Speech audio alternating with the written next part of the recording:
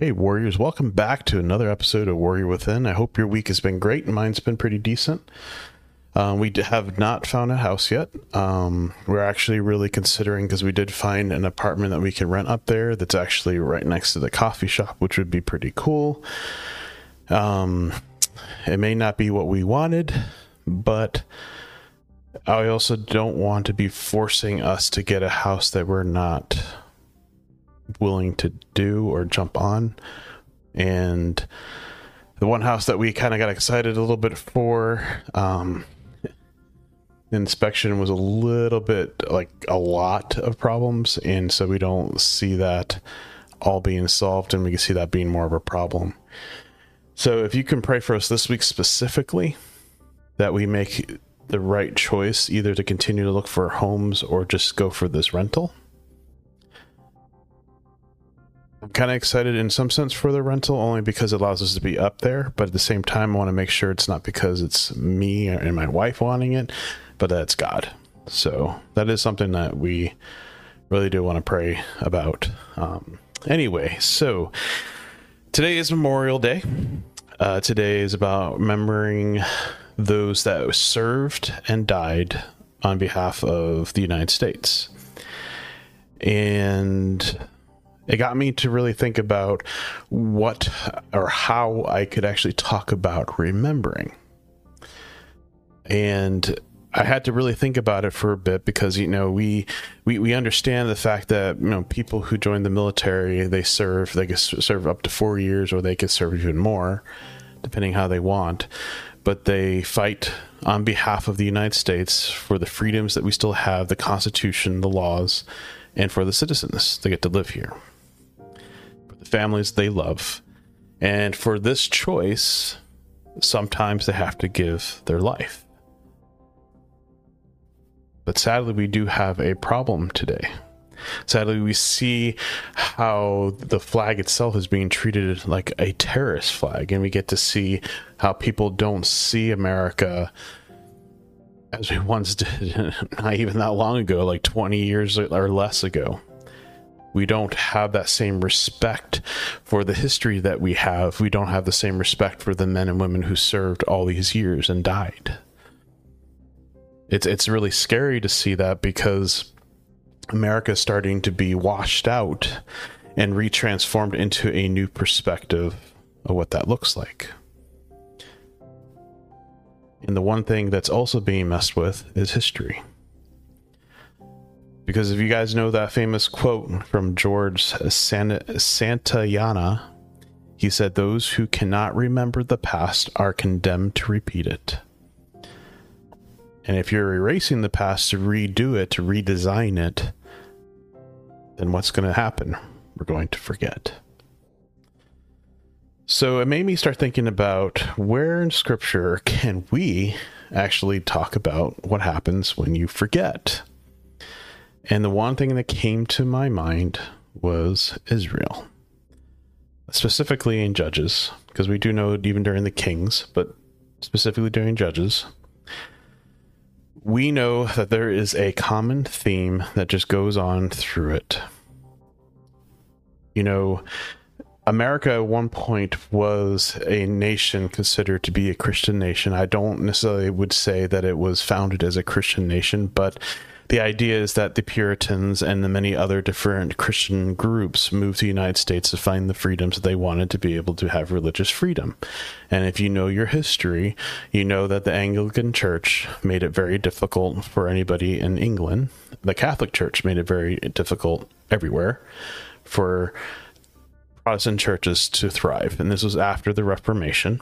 So we get to watch as all these different groups move over to the United States, and they join these colonies and build their churches and cities and towns. And we get to see the thriving of the colonies as time has gone.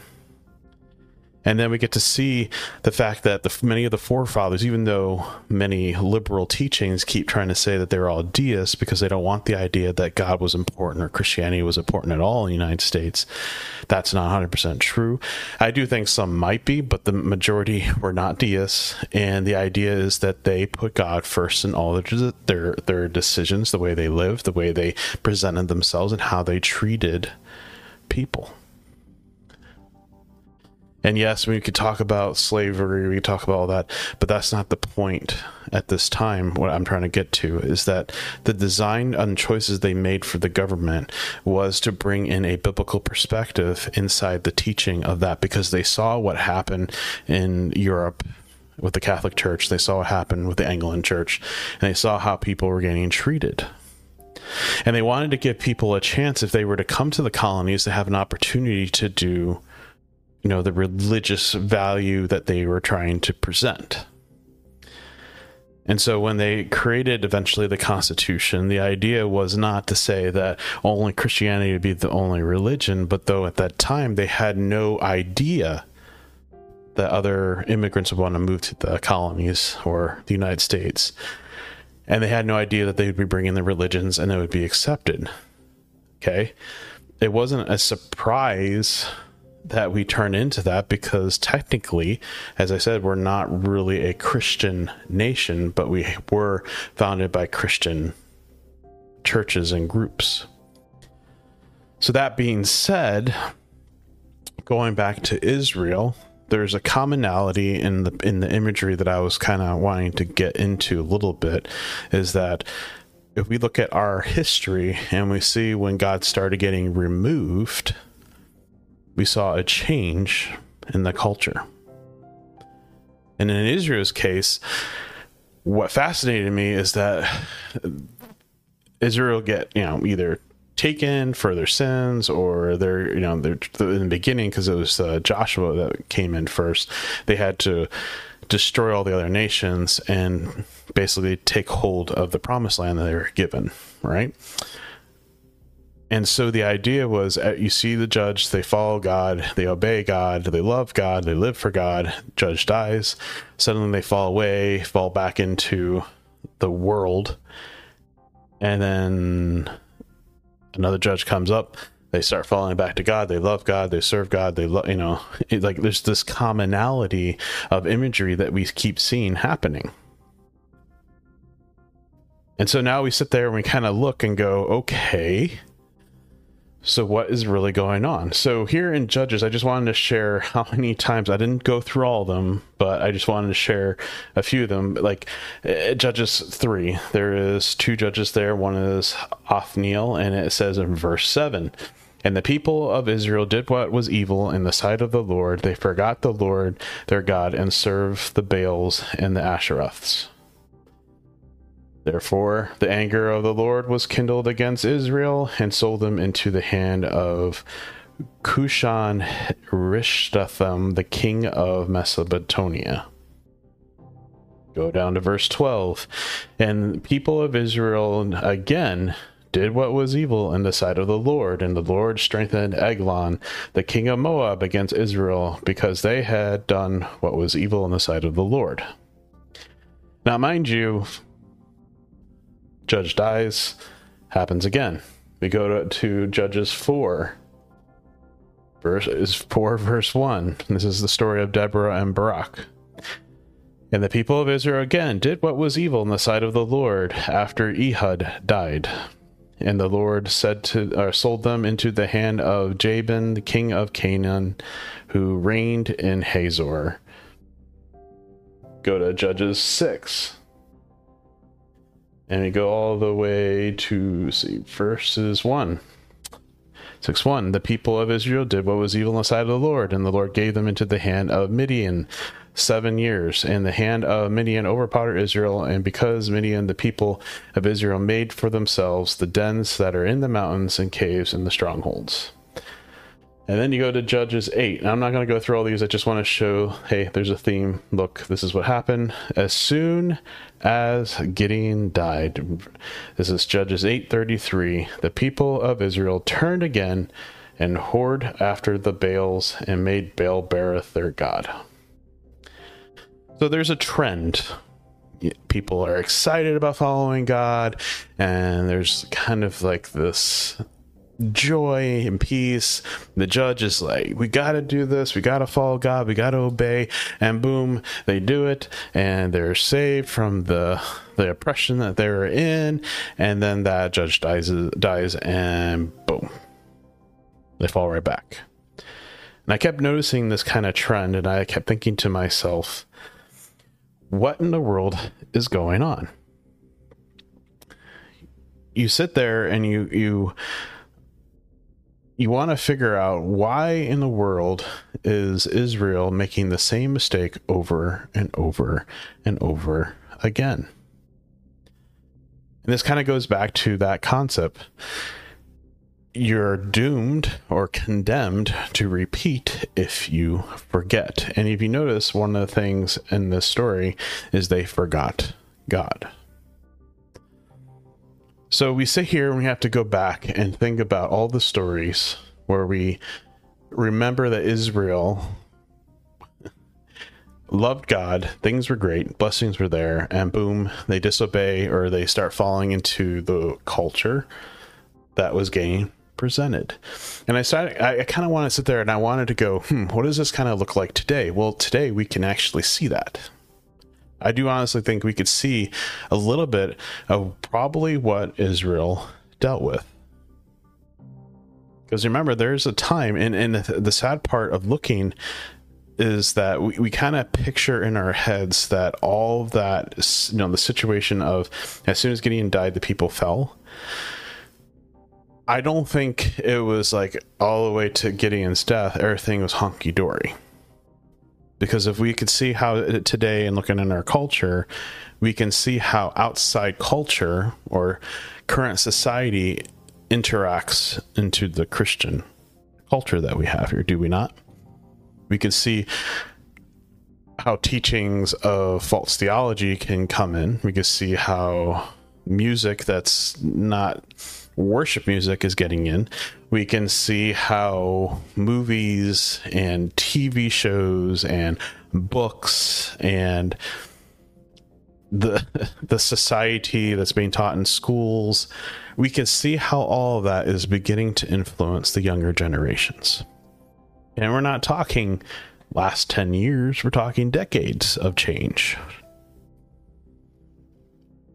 We can see how there was a time where families, when a family moved, they looked for a church first. Today, they look for schools or best programs for their kids. We can go now and say, especially like 2020, people got to go home, and so now they stay at home and just watch church online. We can see older churches declining because they haven't really been that active in impacting or reaching their communities. And now they're old, gray, and slowly dying off. Like, this is something that we can visualize and see with our own eyes, the faltering or falling apart of the good culture that was once following God, now becoming a culture of opinions and ideas and personal wants and following your heart and being emotional and obeying what I want versus God. You go through Judges, and if you guys wanted to take time, go through Judges and see the cycle of up and down in the stories of when Judges took leadership and when Israel fell. You go through it, you could see that there's a trend. People are bold, obey, and live for God until the judge dies. There's a trend. There's a trend. And we're seeing that today. And I want you guys to really think about this before we go to the second half, because the second half is going to be the more important of this discussion. We see that when they obey and they're lively and excited, in the beginning, but as time goes, it's gone. Is that really how it's supposed to be? Is it about emotions and feelings? Are we supposed to feel God, feel excited about God? I want you guys to think about that before we go to the second half, and I will see you right after.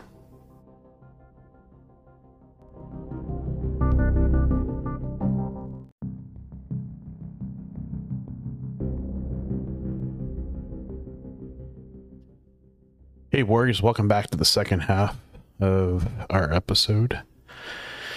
And I purposely left Judges 2 out for a purpose, because in the second half it's kind of fits with it. And my first question is, why do you suppose Israel did not just continue to follow the way of the Lord? Why don't you just continue to follow the way of the Lord? Why do we struggle? Why does it feel like at times that our relationship with God is distant, dull, boring, empty, non-existent? So there's something that was quite interesting, because if we go to Judges 2, it says, "Now the angel of the Lord went up from Gilgal to Bochum, and he said, I brought you up from Egypt, and I brought you into the land that I swore to give to your fathers. I said, I will never break my covenant with you, and you shall make no covenant with the inhabitants of this land. You shall break down their altars. But you have not obeyed my voice. What is this you have done? So now I say, I will not drive them out before you, but they shall become thorns in your sides, and their God shall be a snare to you." As soon as the angel of the Lord spoke these words, to all the people of Israel, the people lifted up their voices and wept. And they called the name of the place Bochum, and they sacrificed there to the Lord. I want you to really, really think about these verses. It's verses 1 through 5. Okay? There is something here that makes sense of why we see it today. The same problems. 1, he had told them, and you will make no covenant with the inhabitants of this land, and you shall break down their altars. So here's the key thing. We are now supposed to be, as Christians, sharing the gospel to those who don't know Jesus. We are supposed to be sharing the gospel to those who don't know Jesus. We're supposed to live like Christ, treat others as Christ would want us to treat them. We're supposed to be in unity together as a church. We're supposed to be loving to one another. We're supposed to be helping each other in the good times and the bad times. It's not about looking like a Christian. It's not about keeping our church clean by removing those that are struggling, so that way people think there's no problems. That's a lie.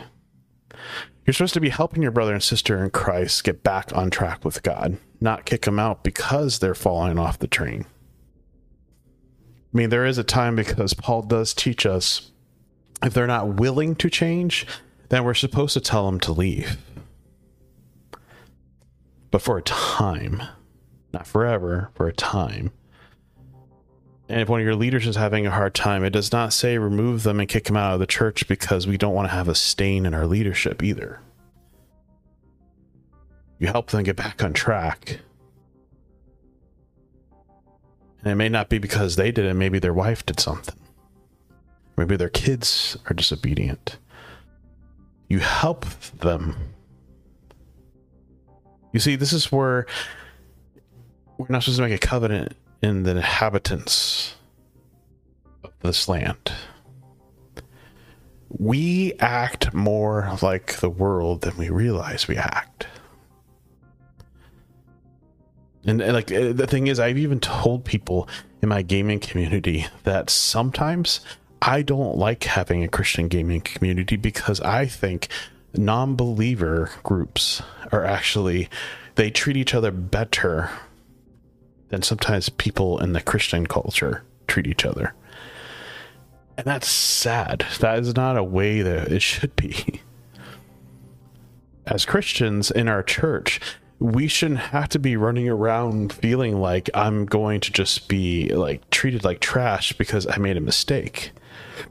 We should be, if we're having a hard time struggling, we should be able to come to our church, and our church should be able to get behind us, help us to keep accountable. Teach me how to get back on track. Find a man in the church who can be by my side and make sure I'm doing okay. Praying for one another, studying together, walking with the Lord together. Have you noticed that there's been a change in that view and how we see people? You either have churches who try to keep themselves super clean, or you have churches that are just being open to anything because it brings people into the church. And then you have churches that are struggling to even teach because they have this assumption that just because you're a Christian, you should know how to act, how to talk, how to treat people, how to be a man of God, how to be a woman of God, how to live a life that's godly. There's too much assumption going on.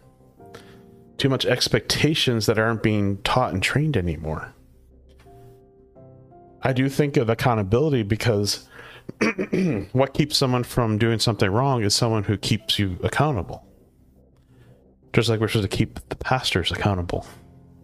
If they're not teaching biblically, then they shouldn't be able to just teach whatever they want. Someone needs to speak up.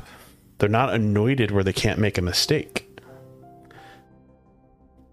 David got confronted by Nathan.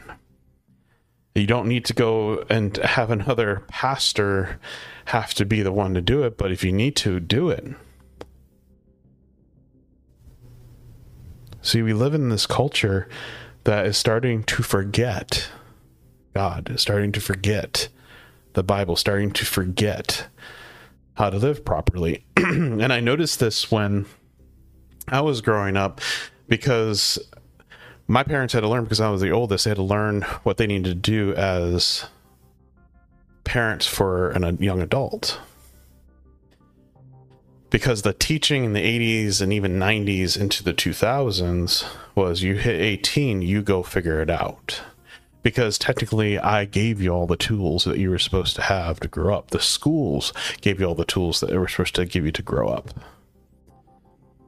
But in reality, there's two things that weren't going on that needed to be there. One, we created expectations without actually truly teaching. And then two, there's always been mentoring going on by other men. If you go even back to the early 1900s, men had men's societies and groups that they're a part of, which is with other men, and those men, they learned to teach each other things. They were a part of the culture, or like say the community, but they were also still part of maybe the church that you went to. You see, the involvement that we once had in our community as a church is actually one of the main things that has fallen idle. Well, we do a pantry. Yes, that's not what I'm talking about. Churches do get involved, but they're not involved like they should be in their communities. And then we also see the expectations. There was a time where a man just thought, my son is 18 now. He should just be able to just suddenly, magically grow up. But see, the problem is our inhabitants, our society has been treating our young people as children until they're 18 at the schools. If you notice all the laws and rules all around what's considered a minority, or not minority, I forget the word now, being under the age of 18, right? they don't treat them to grow up. So when they hit 18, they aren't like a 15-year-old mind trying to figure out how to live. That's why we're starting to see that maturity level has been moving up and up and up. You know, because now we hear like, oh, well, now most 20-year-olds aren't getting married until they're 30. And so they're not having families until their 30s, up to their 40s now. And the whole reason is because we have not been training up properly as a society. And now the church is living in the 1970s and how they look at things. And so they're just assuming that, you know, Jim Smith and Jane Smith, being 23, had their first kid. They're 23-year-olds who understand life and understand how to live life, or that 30-year-old who just finally found his wife to be. They're getting married. They're about to start a family. They're assuming they understand what it means to be a man and a woman of God. They assume that they understand what it means to be fathers and mothers. They assume that they understand how to grow up. Because I don't know about you, have you noticed that I should say majority of age 18 to 24 act like they're like 12 and 14-year-olds? Because I've seen it. Bared witness. And that's why when I was teaching the youth group, I was getting them better prepared to become an adult than what the society was teaching them, let alone what the church was teaching them to be as children until 18. And so when they hit 18, they don't know what to really do. They feel more lost. And the one thing I noticed is when I hit 18, there was no real young adult ministry that understood how to help young men and young women to grow up. So they struggled. And then you kind of start noticing that their relationship with God is struggling. See, it started to change the Christian culture.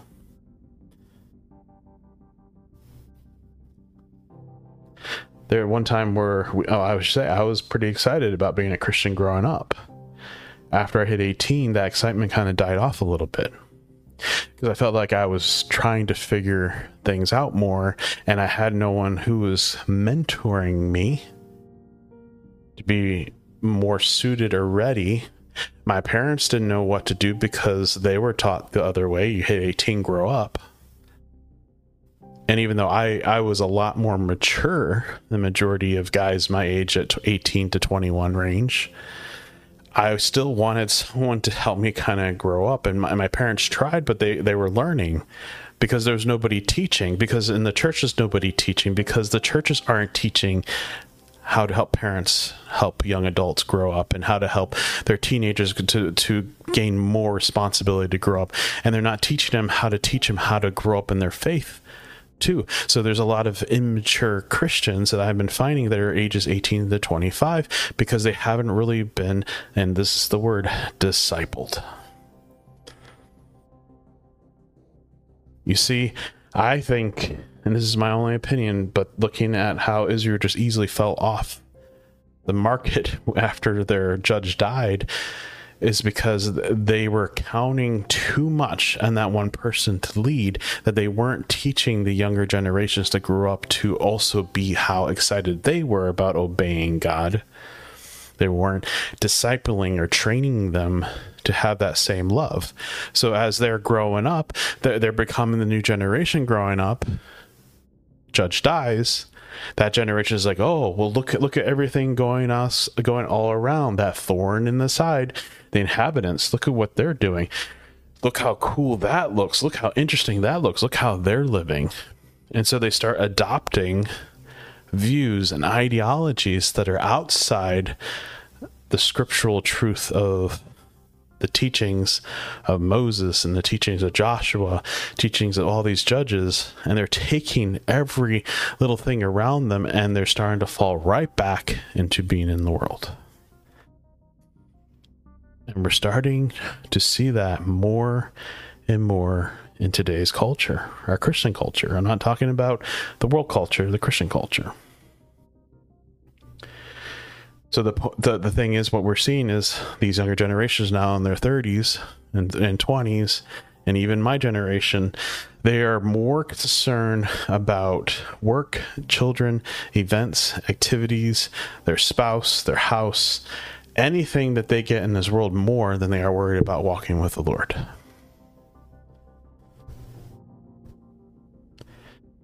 And as they start seeing how none of these things are fulfilling, they're starting to also realize, hey, I am missing God. Kind of forgot about that. I forgot about that part of my life, Sunday school classes and stuff like that. Maybe I gotta get my kids back. But now their kids are, in their teens, early teens, and they're starting out late in the teaching because in the beginning it wasn't as important because we weren't teaching them how important it was. My parents taught me how important God was. I will say that. And that's why I stuck to him very, very well in my early 20s. But I've seen many who did not. And I don't necessarily blame the parent. I actually wouldn't say I 100% blame parents, but there is some factor. However, I blame more of the church's lack of discipleship and teaching kids to grow up. Because if you remember and recall in the last couple of decades especially, youth group was surrounded about fun, not teaching. Which is why when I got a chance to be a youth pastor, it was about teaching more than fun. Because I wanted them to be prepared. I wanted them to spend time in God's Word. I wanted them to pray. I wanted them to learn their responsibility as men and young men and young women of Christ. God was important now in their walk. Because one of the things I've noticed in cultural society is they're like, oh, when I grow up, then I'll make God more important. When I grow up, then I'll start worrying about those things. When I grow up, then I'll start looking for my wife. It's just this ideology that's getting thrown there. And that was the same thing I heard from these young people. Well, once I graduate, then I'll make God important. No, if you don't, see, this is the thing. If you don't teach them younger the importance of who God is, they will forget. Because and the thing is, they may not forget forever. But I've seen more young people step away from the church, from God, at younger ages faster than I see most of them even come back. And they're being influenced by who? The inhabitants around them. And they're falling into that ideology. They're falling into these false teachings. They're getting more excited about these new activist mindsets that are getting thrown to them, saying, no, Jesus was an activist. Go out there and raise your fist against the government. Go raise your fist for, BLM. Raise your fist for, homosexual movement, because that's what they're being taught in society. And they're hungry for something. They're hungry for an agenda. This is why the second half is way more important to talk about. You see, I do believe this comes from the lack of discipling and teaching. The Christian culture became silent and took for granted that every family was teaching truth, led by a solid godly husband and father, that our younger generations were being trained right biblically. Instead, the once strong biblical teaching was forgotten, and the exciting new versions took hold because the hunger is there. You see, the older generation stopped teaching the younger generations and just assumed they understood. Because remember in Titus, he tells Titus, or actually I think it's Titus himself, says, but as you teach in according with sound doctrine, see, that's the importance of biblical understanding. Older men are to be sober-minded, dignified, self-controlled, sound in faith, in love, and in steadfastness. Older women likewise are to be reverent in behavior, not slanderers or slaves to much wine. They are to teach what is good, and so train the young women to love their husbands and children, train the younger men to be self-controlled. I'm adding young men because that's what that means. The older men are supposed to be doing that. To be self-controlled, pure, working at home, kind, submissive to their own husbands in the word of God, not to be rivaled. Likewise, urge the younger men to be self-control. See, all of us are in a process of being in a mentor or mentee situation where we're teaching others how to walk with the Lord, and we're supposed to continue that cycle. And I do think that's why we see a problem with Israel falling right back, because I bet you they got quiet. It wasn't as strong, and as the judge at the time was getting older, it was harder to preach and teach the newer generation, because the generation that was supposed to be teaching and training them wasn't doing so, and so they were more easily influenced, and once again that thorn hits the side and they fall into the world again. Because now we go to Judges 21, and this is the last chapter, the last verse, just before I get to talk about Ruth. It says this, verse 21:25. In those days there was no king in Israel. Everyone did what is right in his own eyes, or her eyes. You see, when you forget God, you start looking and chasing after the world. So when we stop remembering our past, stop remembering the teachings that we were taught by the church Sunday school class, if we're not reteaching and taking all that we have learned and passing it along to our children, to younger generations, reminding them what is taught in Scripture, you get what we're seeing. A lack of understanding of the Bible, a lack of understanding of the stories, a lack of understanding who Jesus is, the lack of understanding of our duty, the lack of understanding of worship, the lack of understanding of going to church and being around other believers, because it's not as important. So we get to James, and we've used this before, but James 1, go to verse 22, it says, but be doers of the word, not hearers only, deceiving yourselves. For if anyone is a hearer of the word and not a doer, he is like a man who intently at his natural face, like staring at a mirror, being told what to do. You ever just stared at a mirror and you're looking at yourself, right? Where he looks at himself and goes away and at once forgets what he looks like. But the one who looks into the perfect law, the law of liberty, and the preservers, being no hearer who forgets, but a doer who acts, he will be blessed in his doing. See, this is what happens when we start just having an expectation, or we just assume that people are walking in the way they're supposed to. And this is why my wife and I think out here in Texas, we have a lot of churched people who weren't discipled very well. And we think that's a very important understanding of why we have a problem with people noticing the lies, or not noticing the lies, not noticing the progressive movement, not noticing the new thought getting thrown into the teaching, because they aren't learned and understanding of discipling. We're also not seeing, we're starting to see young people not wanting God. I mean, I do see, and I've met a couple in Hillsborough of young people that they're walking with the Lord and they want to, but they also realize after they're done with high school, there's really not anything strong teaching them to continue that walk, because they've noticed it's not in the church that they go to.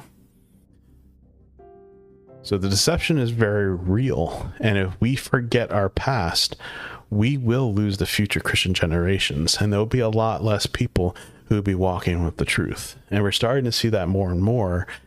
At the same time, we're also starting to see God move churches to teach more and more.